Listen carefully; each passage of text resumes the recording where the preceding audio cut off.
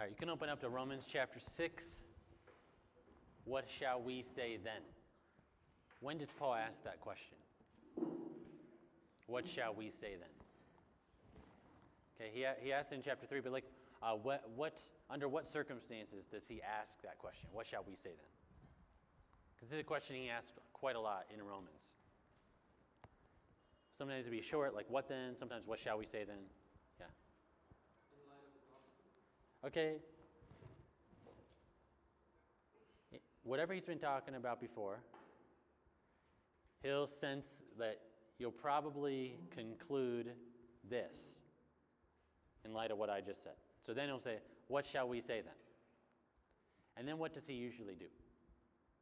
He usually gives you the wrong answer. And then he says, like, should we say this? And then be like, no way. May never be. Okay? That's pretty normal. So like back in Romans 3, verse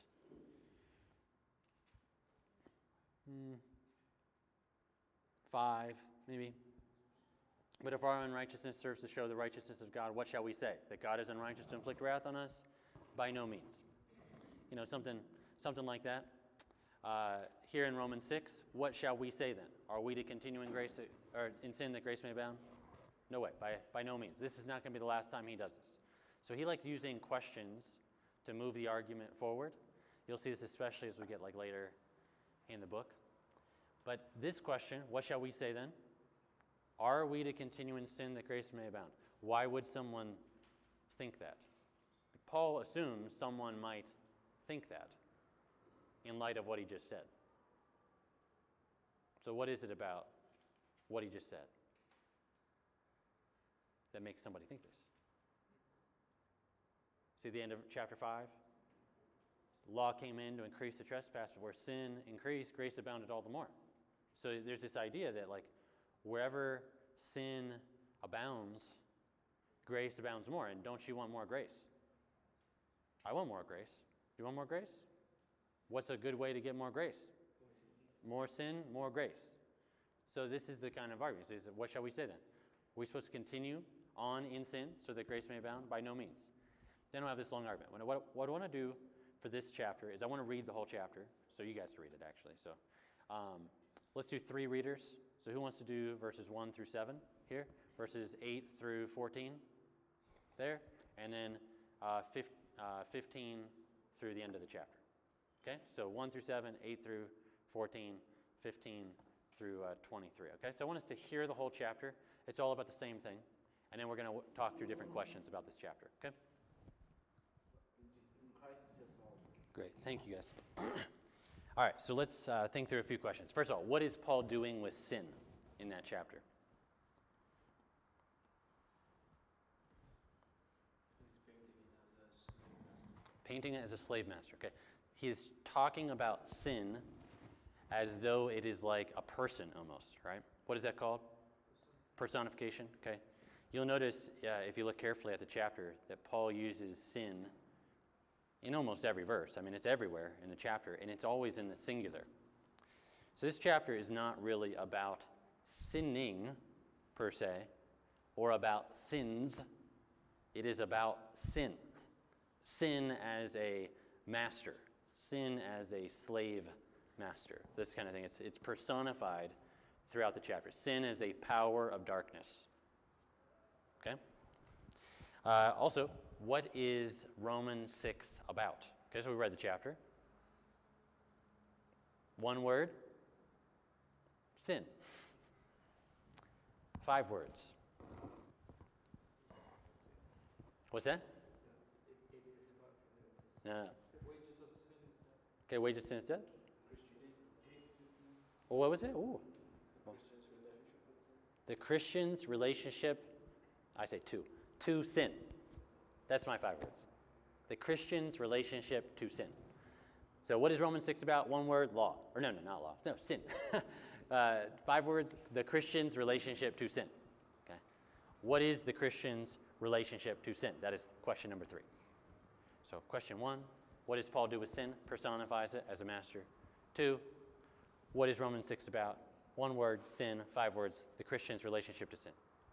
Question 3 then, what is the Christian's relationship to sin? The dominant theme of the chapter. Christian's relationship to sin. What is it? We died to sin. Okay? Question 4. Who, what, where, when, how did we die to sin? Okay, who died to sin? What does that mean that we died to sin? Where did we die to sin? When did we die to sin? How did we die to sin? All those kind of questions. Everything about death to sin. This chapter is about the Christian's relationship to sin. We are dead to sin. We have died to sin. Well, like, who exactly has died to sin? How did that happen? What does that mean? All of those kinds of questions, okay? What would you say? How does death to sin happen in this chapter?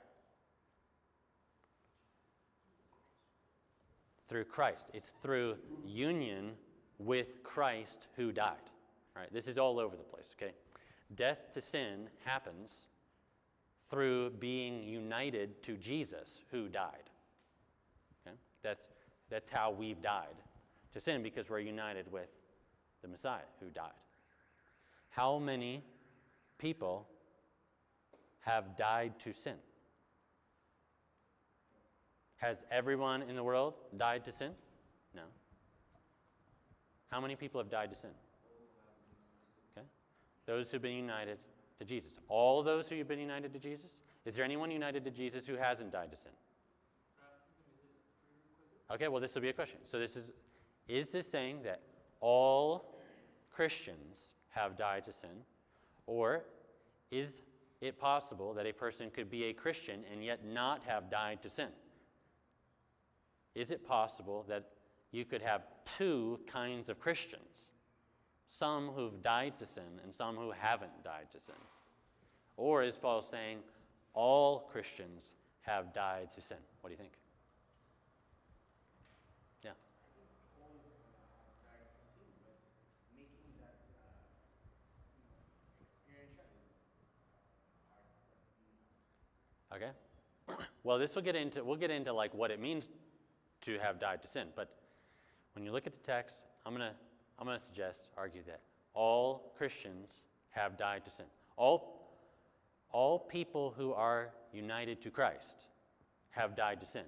And if you're not united to Christ, you are not a Christian. Okay? So that's going to be my take on this. Okay?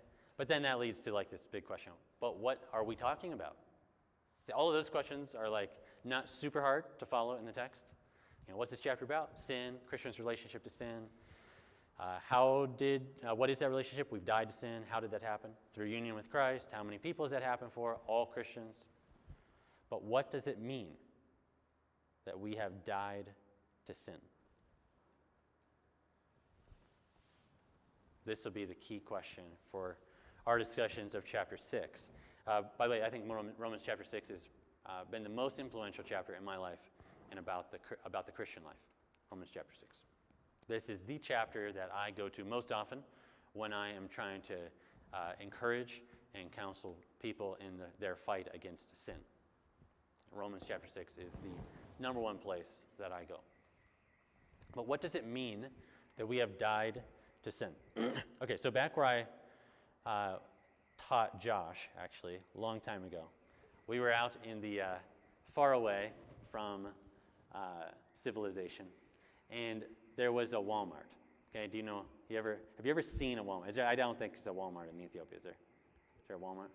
Okay, what do you think Walmart is like?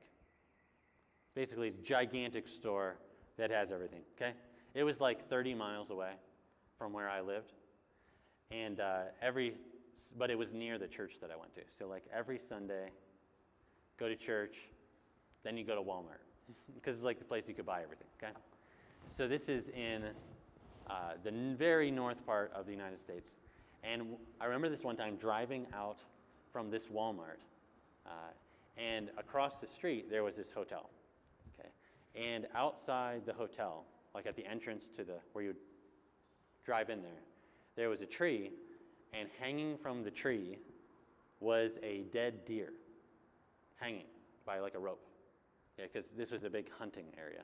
Okay, so someone had been up there for a hunting trip, shot the deer, thought it would be a good idea to hang the deer off the tree, right by the hotel entrance. And I thought, this probably attracts people to the hotel up here because everyone liked hunting. Okay, so I look at that deer. Now I want you to think about this. Okay, that deer is hanging there dead, and let's suppose that you went over there because the deer wasn't hanging too high, and you punched the deer. What would the deer do? Nothing. Why not? Because it's dead. Okay. Let's say you took some oats, deer like this, and you put it in front of the deer's mouth. What would the deer do? Nothing, right? Put some salt up there. Nothing, right? Deer is dead. Is that your relationship to sin? Is your relationship to sin like, a dead deer hanging off a tree, to anything? Is that how you feel with it? I don't feel that way with sin. Is death? So you got to think what is the metaphor, the picture of death to sin communicating? Because apparently it's not saying we're as unresponsive to sin as a dead deer hanging outside a hotel. But it means something, though. Right? And so what does it mean? This will be key. So what do you think was the dominant picture with sin? Sin was portrayed as what? We already heard this. Sin is portrayed in this chapter as a master, as a slave master, as the master of all people who are outside of Jesus. Or you could put this, sin as the former master of all of us. That's how sin is portrayed in this chapter, especially from about verse 10 and on. Like verse 12, let not sin therefore reign. Don't present your members or your body parts to sin, about sin having dominion, all of this stuff about slavery. Okay, sin is portrayed as the former master of every single Christian. And I would also say the current master of all those outside of Christ. It's this power that dominates over humanity. So when you have died to sin, what does that mean? Okay. You no longer belong to sin. Sin no longer owns you. Sin no longer has authority over you. Okay, and look at the text for this. So look at verse 6. We know that our old self was crucified with Christ in order that the body of sin might be brought to nothing, so we would no longer be enslaved to sin. For one who has died has been set free from sin.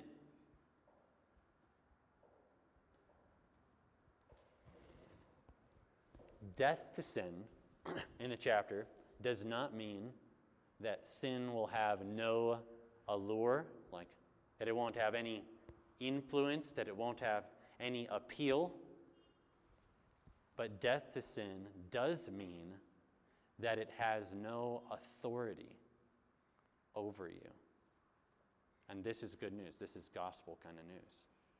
That if you've been united to Jesus, then you have died with Jesus to sin, and sin no longer owns or defines you. Sin no longer has authority over you. Sin is no longer calling the shots.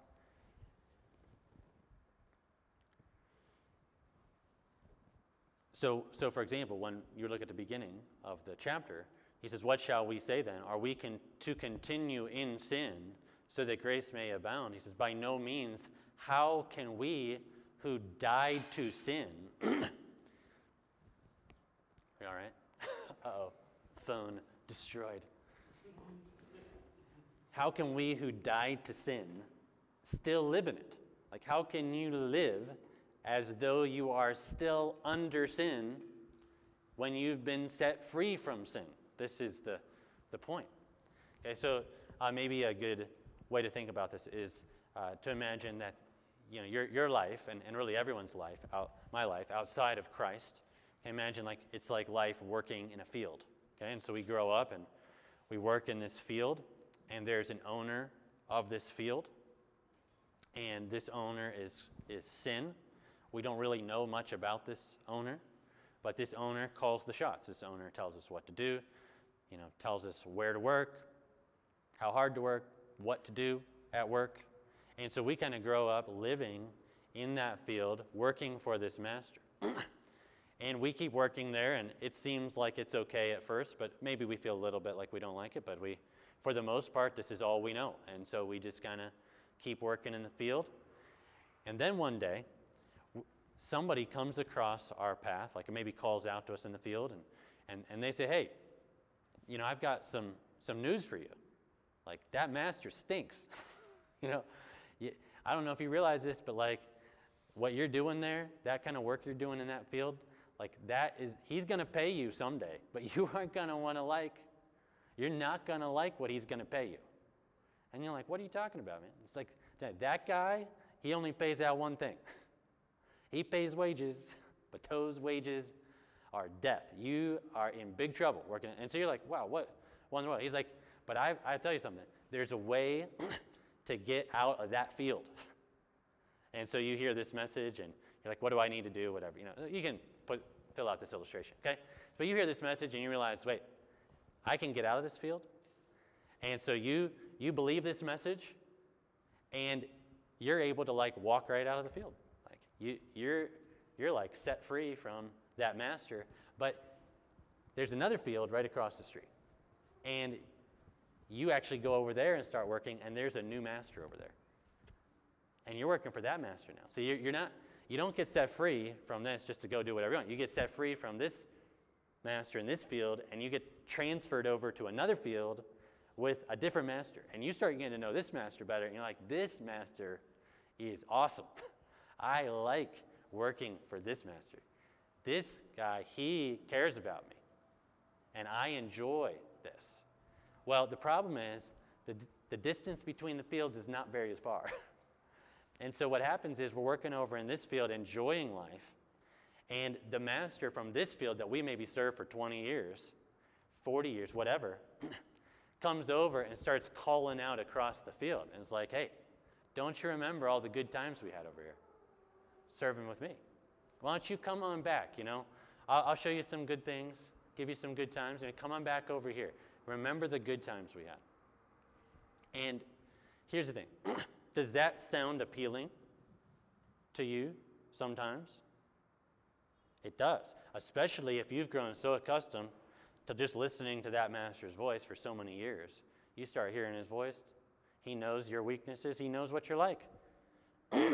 He starts calling you over. You start feeling a little bit drawn to that. Okay? But here's the thing. Does that master have the authority to make you come back and serve there? And that is the good news of this chapter. That sin's authority over you has been broken through the gospel. It does not mean that it will not appeal to you or call to you, or even that you may not temporarily listen, unfortunately, and submit. But when you do that, you never do that because you have to. You always do that because you want to. This is one of the ramifications of this chapter. There's good news to it. There's also really sobering news.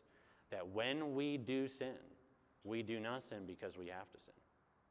We sin because we want to sin. Because Jesus, by us being united to Jesus, he has broken the power of sin over us. We've been set free from sin and have become slaves to God. Set free from serving sin to serve a new and better master. And a lot of the chapter is Paul explaining this, trying to help you understand this. And this is part of what I say when I'm talking with people. about their struggles with sin. One of the main things I do first is I try to teach them about what the gospel does to us, what God does to us by uniting us to Jesus. We die with Jesus, and we are raised as new people. We are set free from our old master. We are becoming slaves to a new and better master. But look at how the chapter goes. Chapter 6, verses 2 through maybe verse 10 is all about teaching that this is true. But then what happens in verse 11? Someone read verse 11? And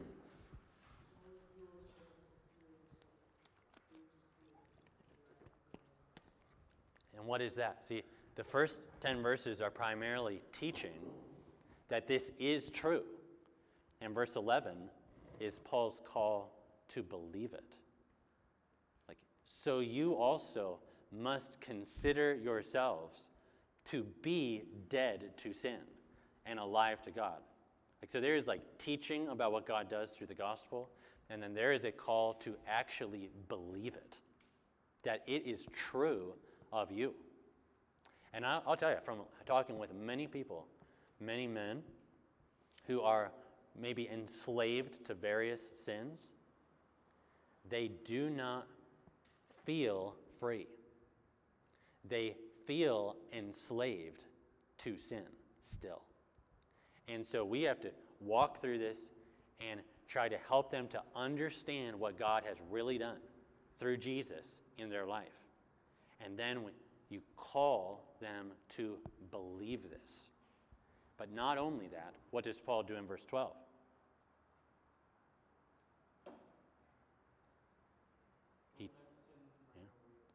So don't let sin reign. It's the call to then respond with hard obedience.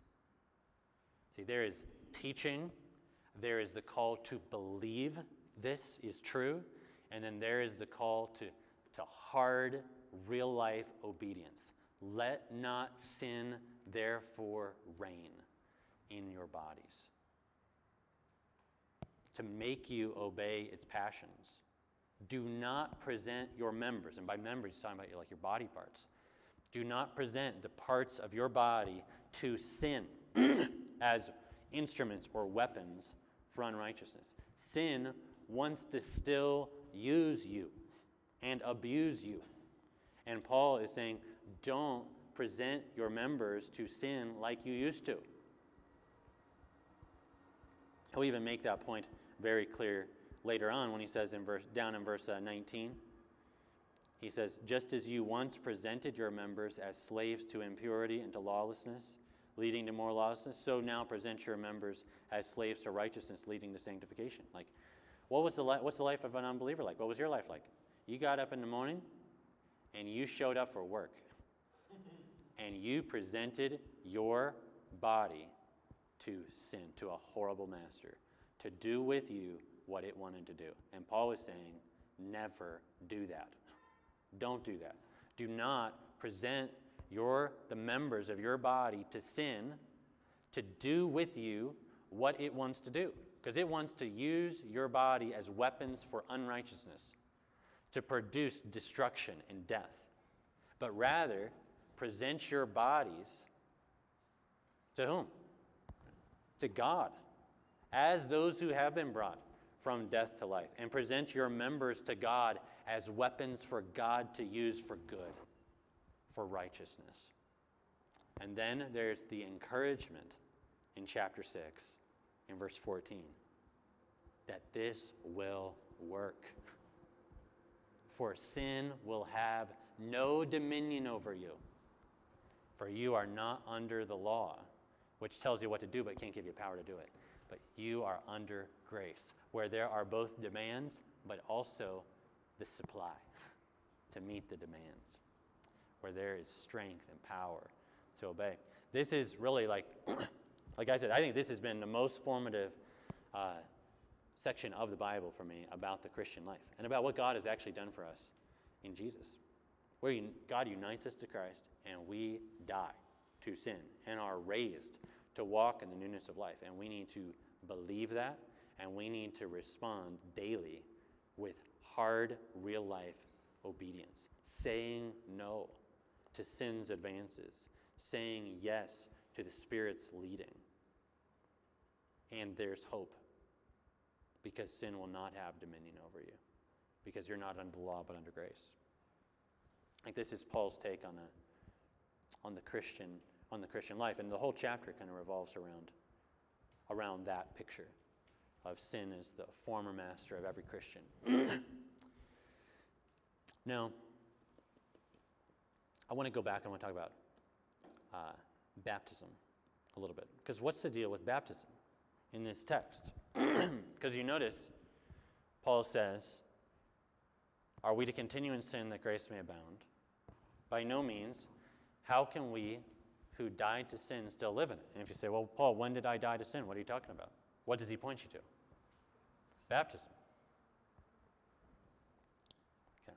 So when Paul wants us to understand how we've died with Christ to sin, or to understand that that's actually happened, what does he point us to? He points us to our baptism. If you want to remember your death to sin, Paul says more or less, remember your baptism. Now, there's a lot that could be said about this, so I want to highlight a few things, okay? When he says that, what kind of baptism is he talking about? Is he talking about water baptism, or is he talking about some other kind of baptism, like spirit baptism or something like that? Is this a wet or a dry passage? Is there water in Romans 6?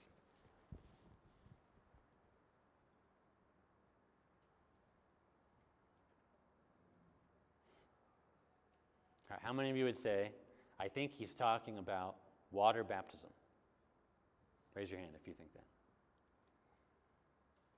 How many of you say, I think he's talking about spirit baptism, baptism in the Spirit? Okay, all right. It's not quite all of the numbers in this class, but all right. So I would like to suggest that he is talking about water baptism. Okay. Now, I used to say that he is talking about spirit baptism. In fact, I can remember a girl when I was working with some youth. I remember asking some of the teens or whatever at this church, like, what are some passages about water baptism? And she said, Romans 6. And I said, that's not about water baptism. That's about spirit baptism. And she said, really? Like, yeah. Okay. I still remember that. Made me think, like, why do I think that? And then over the years, I started to realize, this is about water baptism. Okay, now, here's my take. I used to think, wow, the book of Acts talks a lot about water baptism, right? I still think that. It does. But then I think, why doesn't Paul talk about water baptism? You know why he doesn't talk about water baptism? Because every text I read where he talked about baptism, I said, he's not talking about water baptism. He's talking about spirit baptism. So the reason Paul wasn't talking about it was because every time he was talking about it, I said he was talking about something else. So I have since very much changed my view on this, okay? So now you might have like questions, like how does this, like doesn't that mean like, what about those who haven't been baptized, or like, it's just saying baptism is how, like literally we're united to Jesus, and if you're not baptized yet, are you not united to Christ? So there's lots of questions like this, okay?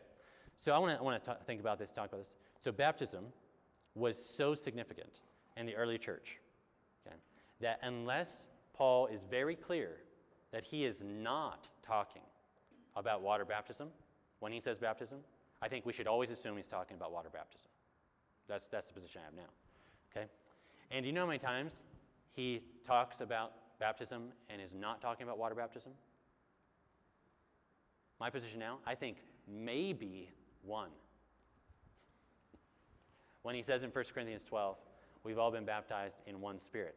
But honestly, even in that, I don't know if the readers wouldn't have still connected that to the water to some degree.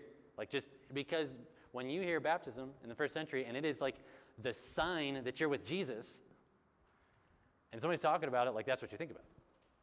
All right, now, I would add that Paul is not saying that it is literally going through the water that unites us to Jesus and that puts us to death to sin, as if the water itself has power to save us from our sins. It's been crystal clear throughout Romans that God declares us righteous when what happens? When we trust in Christ alone. So I think that's been obvious throughout the letter so far.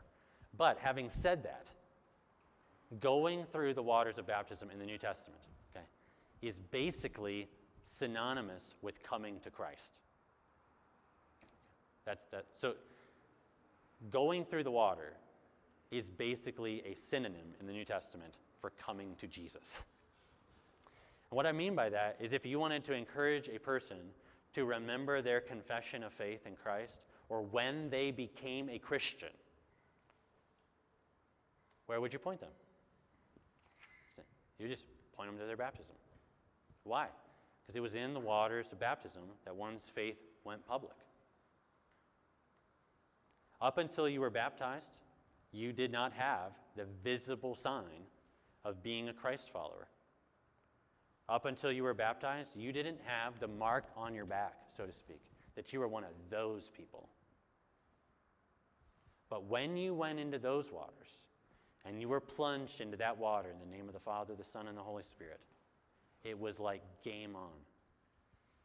For better or worse, I am with Jesus, and he is with me.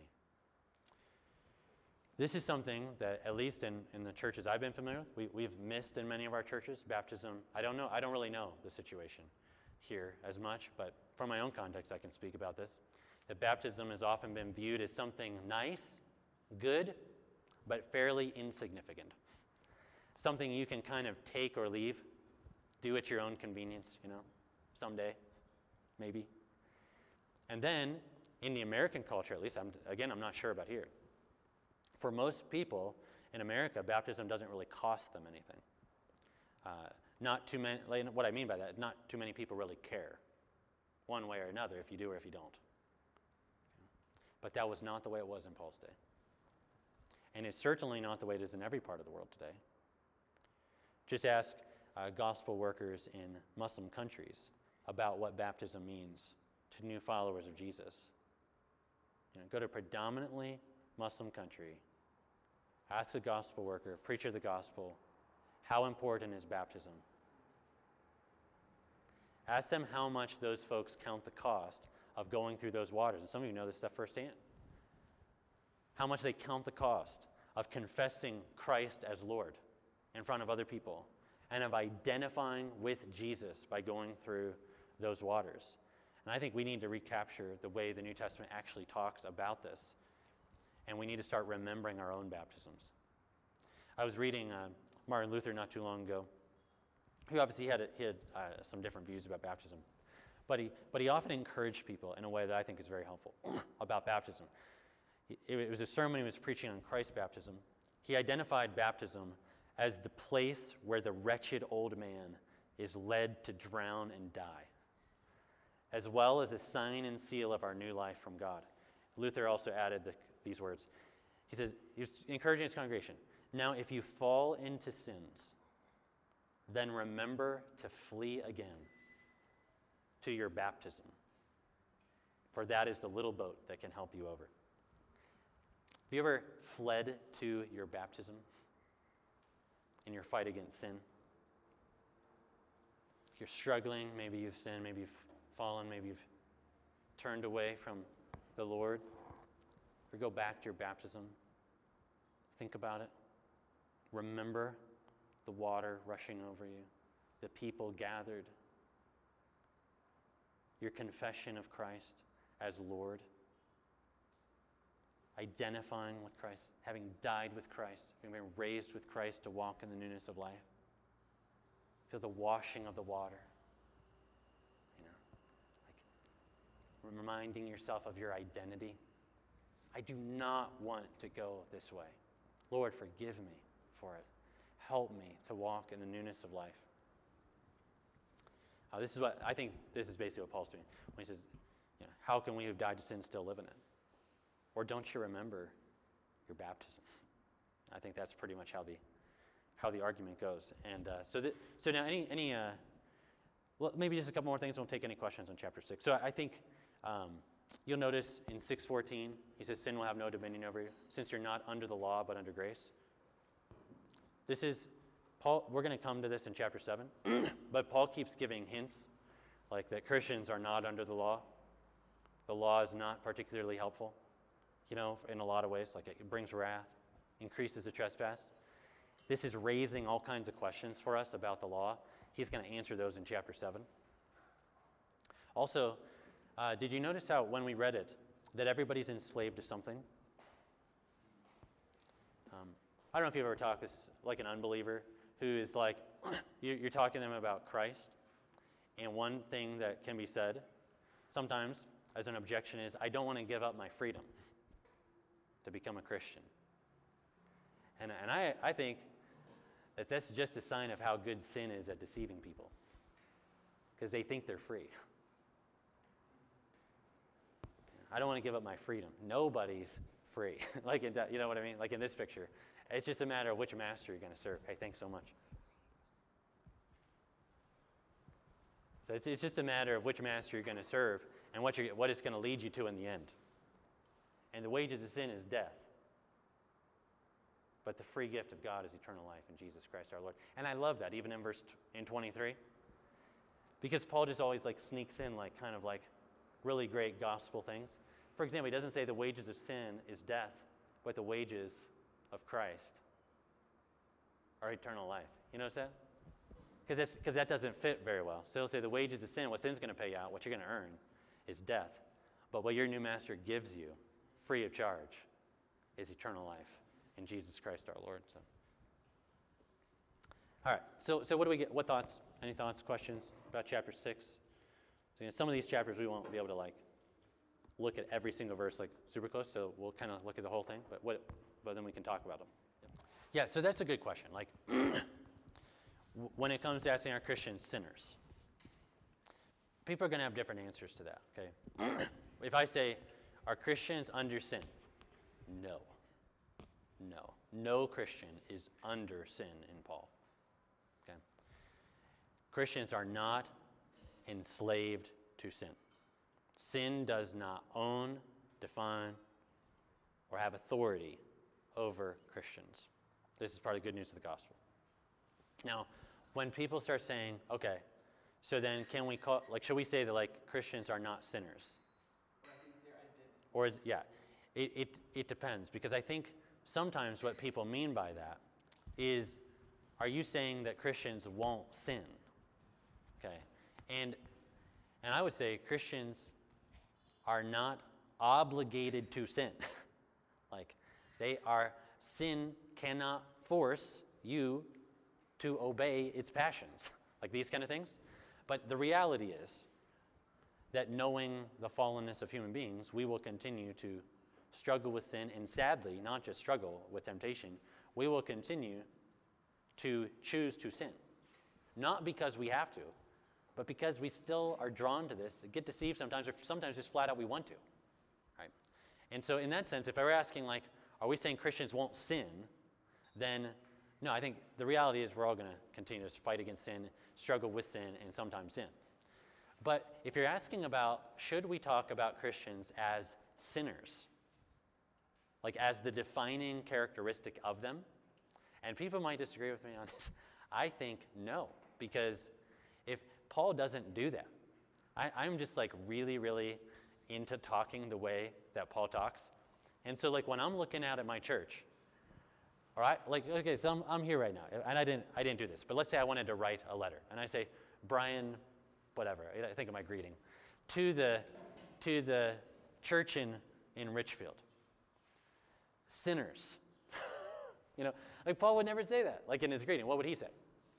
Called saints, so in that sense, when he's talking about identity, or the defining characteristics of people, he's not looking out at the church and saying, look, all these sinners out here, Saying, look at God's holy people.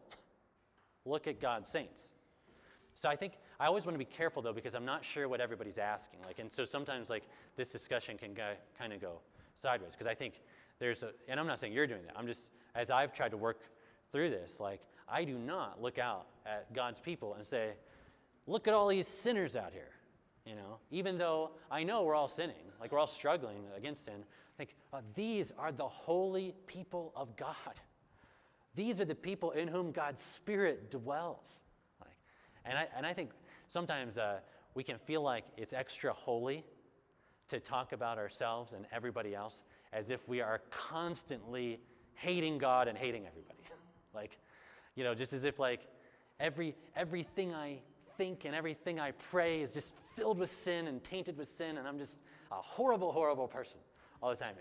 And we feel like that's humble and that's good. And I'm like, show me where Paul talks that way, Now, Paul knows we are going to have to fight, and we're going to have to repent, and we are going to have to confess our sins and walk in the light. But he is so committed to the belief that God's Spirit has actually changed us and is dwelling within us and is giving us power and new desires to follow Jesus. Don't you, brothers, want to follow Jesus? I know we won't do this as well as we want to, but don't you want to? Isn't the bent of your heart now to say yes to Jesus? You love him, don't you? I mean, Peter's though we don't see him, we love him. And so I am just really committed to try to talk the way the New Testament talks and let it shape my view of the Christian life. And I think we got really good news in the New Testament about the Christian life and the power of the gospel to actually change us and make us new. I don't think the new covenant is I'm going to, grant you the Spirit and grant you a new heart so you can be exactly the same as you were before. It's God is actually changing us and doing something in our hearts and granting us new desires, but yet we are going to fight, and we're going to need each other, and we're going to fall, and we're going to need to get back up in repentance and confession, and we're going to need the encouragement of our brothers and sisters even to say, look, you've repented of that. God's forgiven you. Brother, let's keep walking with the Lord. So, yeah. So 1 John. So these are good. If we're saying we haven't sinned, or that we don't sin. I'm saying if I'm saying look, guys, I never sin. I don't sin. Sin has nothing to do. I don't. You guys all might struggle with sin, but man, I don't. Sin, nothing. Got nothing on me. If I'm talking like that, I'm really proud, very deceived, and I'm probably lying to you. So I think, but I think that's a different question than saying when you look out at a church, what do you see? Sinners, or do you see the holy people of God? And I'm just going to go with Paul everywhere on that. So that. Oh man, I'm getting coffee left and right. Sweet. Thank you guys. Now, but I would say in 1 John, so I love that text in 1 John, because John is very recognized it's the same thing Paul does, that we are going to struggle against sin, and we're going to have to actually not let sin reign, and we're going to have to say no, and we're going to have to repent and confess when we unfortunately say yes to sin. And so even when John is talking about walking in the light, what is he talking about? See, walking in the light in 1 John is not walking in perfection. Because what is walking in the light? It is to confess your sins when you sin. To walk in the darkness is to sin and hide it. To walk in the light is when you sin, don't hide it. Confess it, own it. Admit what Paul says is true here, that you actually did that because you wanted to do that. Own it, confess it to the Lord, and be encouraged that the blood of Jesus cleanses us from all sin, and that God is faithful and just to forgive us our sins and to cleanse us from all unrighteousness. This is what it is to walk in the light, and this is what it is to walk in the light with each other. It's not to hide that we ever sin. It's actually to be open about it. Like James might say, even to confess our sins to one another. Because we encourage each other. We can pray for each other. Sometimes we don't know how to pray for each other because we'll never share with each other what's going on. This happens all the time in the church. Like, we want to pray for each other, but we got nothing specific to pray because no one will ever open up about anything. You know, we feel like we're too ashamed or something to ever say the things that we're actually struggling with. You know, so we just keep it in, and we're like not taking advantage of the gift of the body, you know, which is there to help us and pray for us and encourage us and remind us, hey, you're forgiven when you confess that sin. And there's hope for you for the days ahead because you're not a slave to sin. Anyway. Okay. Yeah.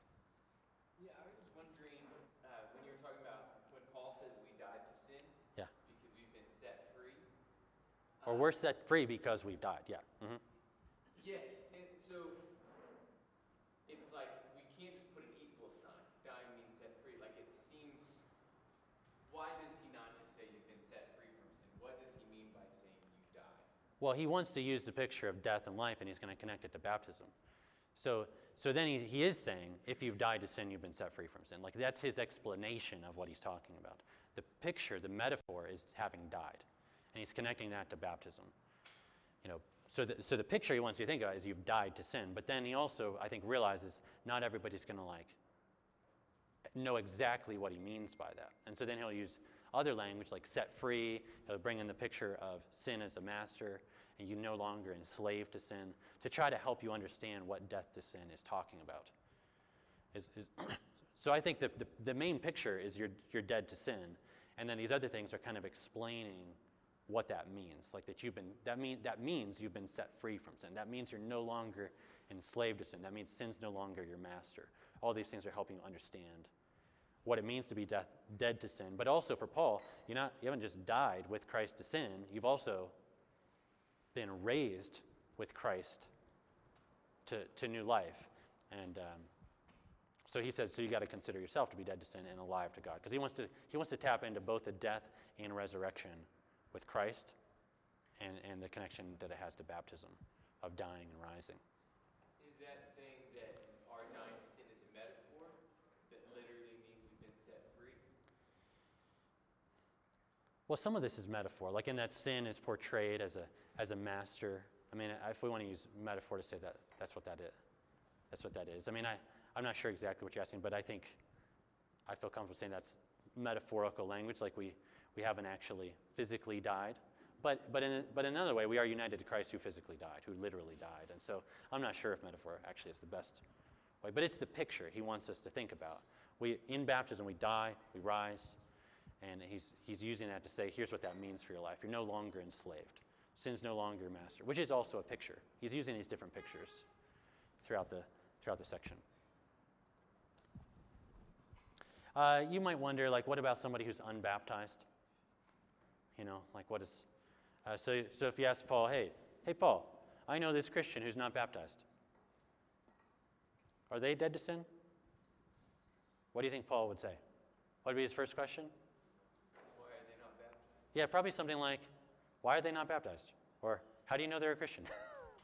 You know, but then I think if you really pressed him on it, he would say, they're dead to sin if their faith is in Christ. But that's not even a category in the New Testament. Like the idea that I would go and talk with Paul about a Christian who's not baptized, be like, what's that? I've never seen one of those before. And I'm just saying like this, and I understand our world is different. I'm not trying to like, you know, make fun of like, you know, people who are trusting Christ who haven't been baptized yet here. It's just like in the first century, I think we're talking about like something that doesn't even make sense. There's no category for this because baptism is so connected to the conversion experience. Yeah. So this was actually a question that we asked last week. I just wanted to hear your insight on it. Would you baptize a person right away as they convert, or would you wait? And what was the answer last week? No, so no, I don't actually want to know. I don't even want to know what somebody else says. So unless it's Josh. No, but, so there's a long precedent going back of separating faith in Christ from baptism in time. Like this, you can read about this even like back in the Didache and other, like this goes back a long way. I understand why that happened. Why there was like this desire to make sure that people knew the gospel and they knew what they were doing. Especially as baptism was like the visible sign that you were one of Christ's people, and you could end up getting killed for this kind of thing. It's like you want someone to understand what's going on for their sake, and you also, for the church's sake, want to make sure that like this person actually knows like the basic gospel, and is trusting Jesus. So then there would be this time separation to try to help people, understand that.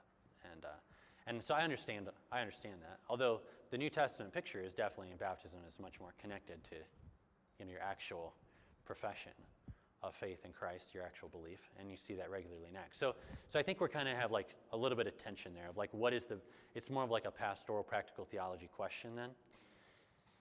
I think that on the whole, I would love to see the time shrink. I'm not like a Church of Christ guy. Like, so there's like jokes about like, people in the Church of Christ, like, because like they connect this so tightly together. So sometimes it's like, they're walking up the aisle, to receive Christ, and you just keep walking them right into the water. You're like this is, and I'm not there like on that, but I do think there's a real danger of separating this by a long time, because when you're reading all of these texts from Paul, where he's like appealing to your baptism and so forth, and it's like connected to the conversion experience and the beginning of your setting out to walk with Jesus, and it's like it was like 10 years later, that it's not ideal. Again, we deal with a lot of things that aren't ideal, but I think the closer it can be, the better. But yet I also understand this side that like let's make sure somebody understands what they're doing, what the cost might be, and that they at least understand the basics of the gospel and have laid hold of Christ. But sometimes I think even on that, like, and this comes into like what we do with children and so forth in the church as well, is that we can maybe set the bar far higher than what the New Testament was. Like that I want, so I think, like with a kid, okay? So you got a child who's like 8 years old, and again, churches are going to do different things with this, okay?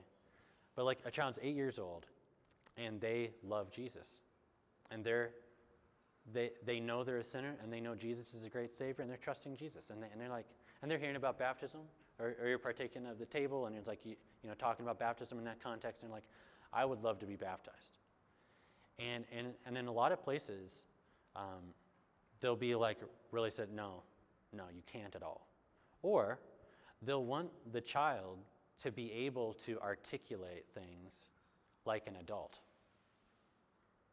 Whereas I think if you're talking with Jesus, he's probably like, I think the adults need to become more like the kids in this and just really trust me. So I think sometimes we're like trying to set the bar like too high in terms of like being able to like articulate everything, and when it's really like, does the person know they're a sinner and have they laid hold of Jesus? Do they love Jesus and want to follow him with us? And then maybe they just say, and they say, look, here's the water. What's standing in the way of me being baptized? And we're like, there's nothing. Come on in, let's do it.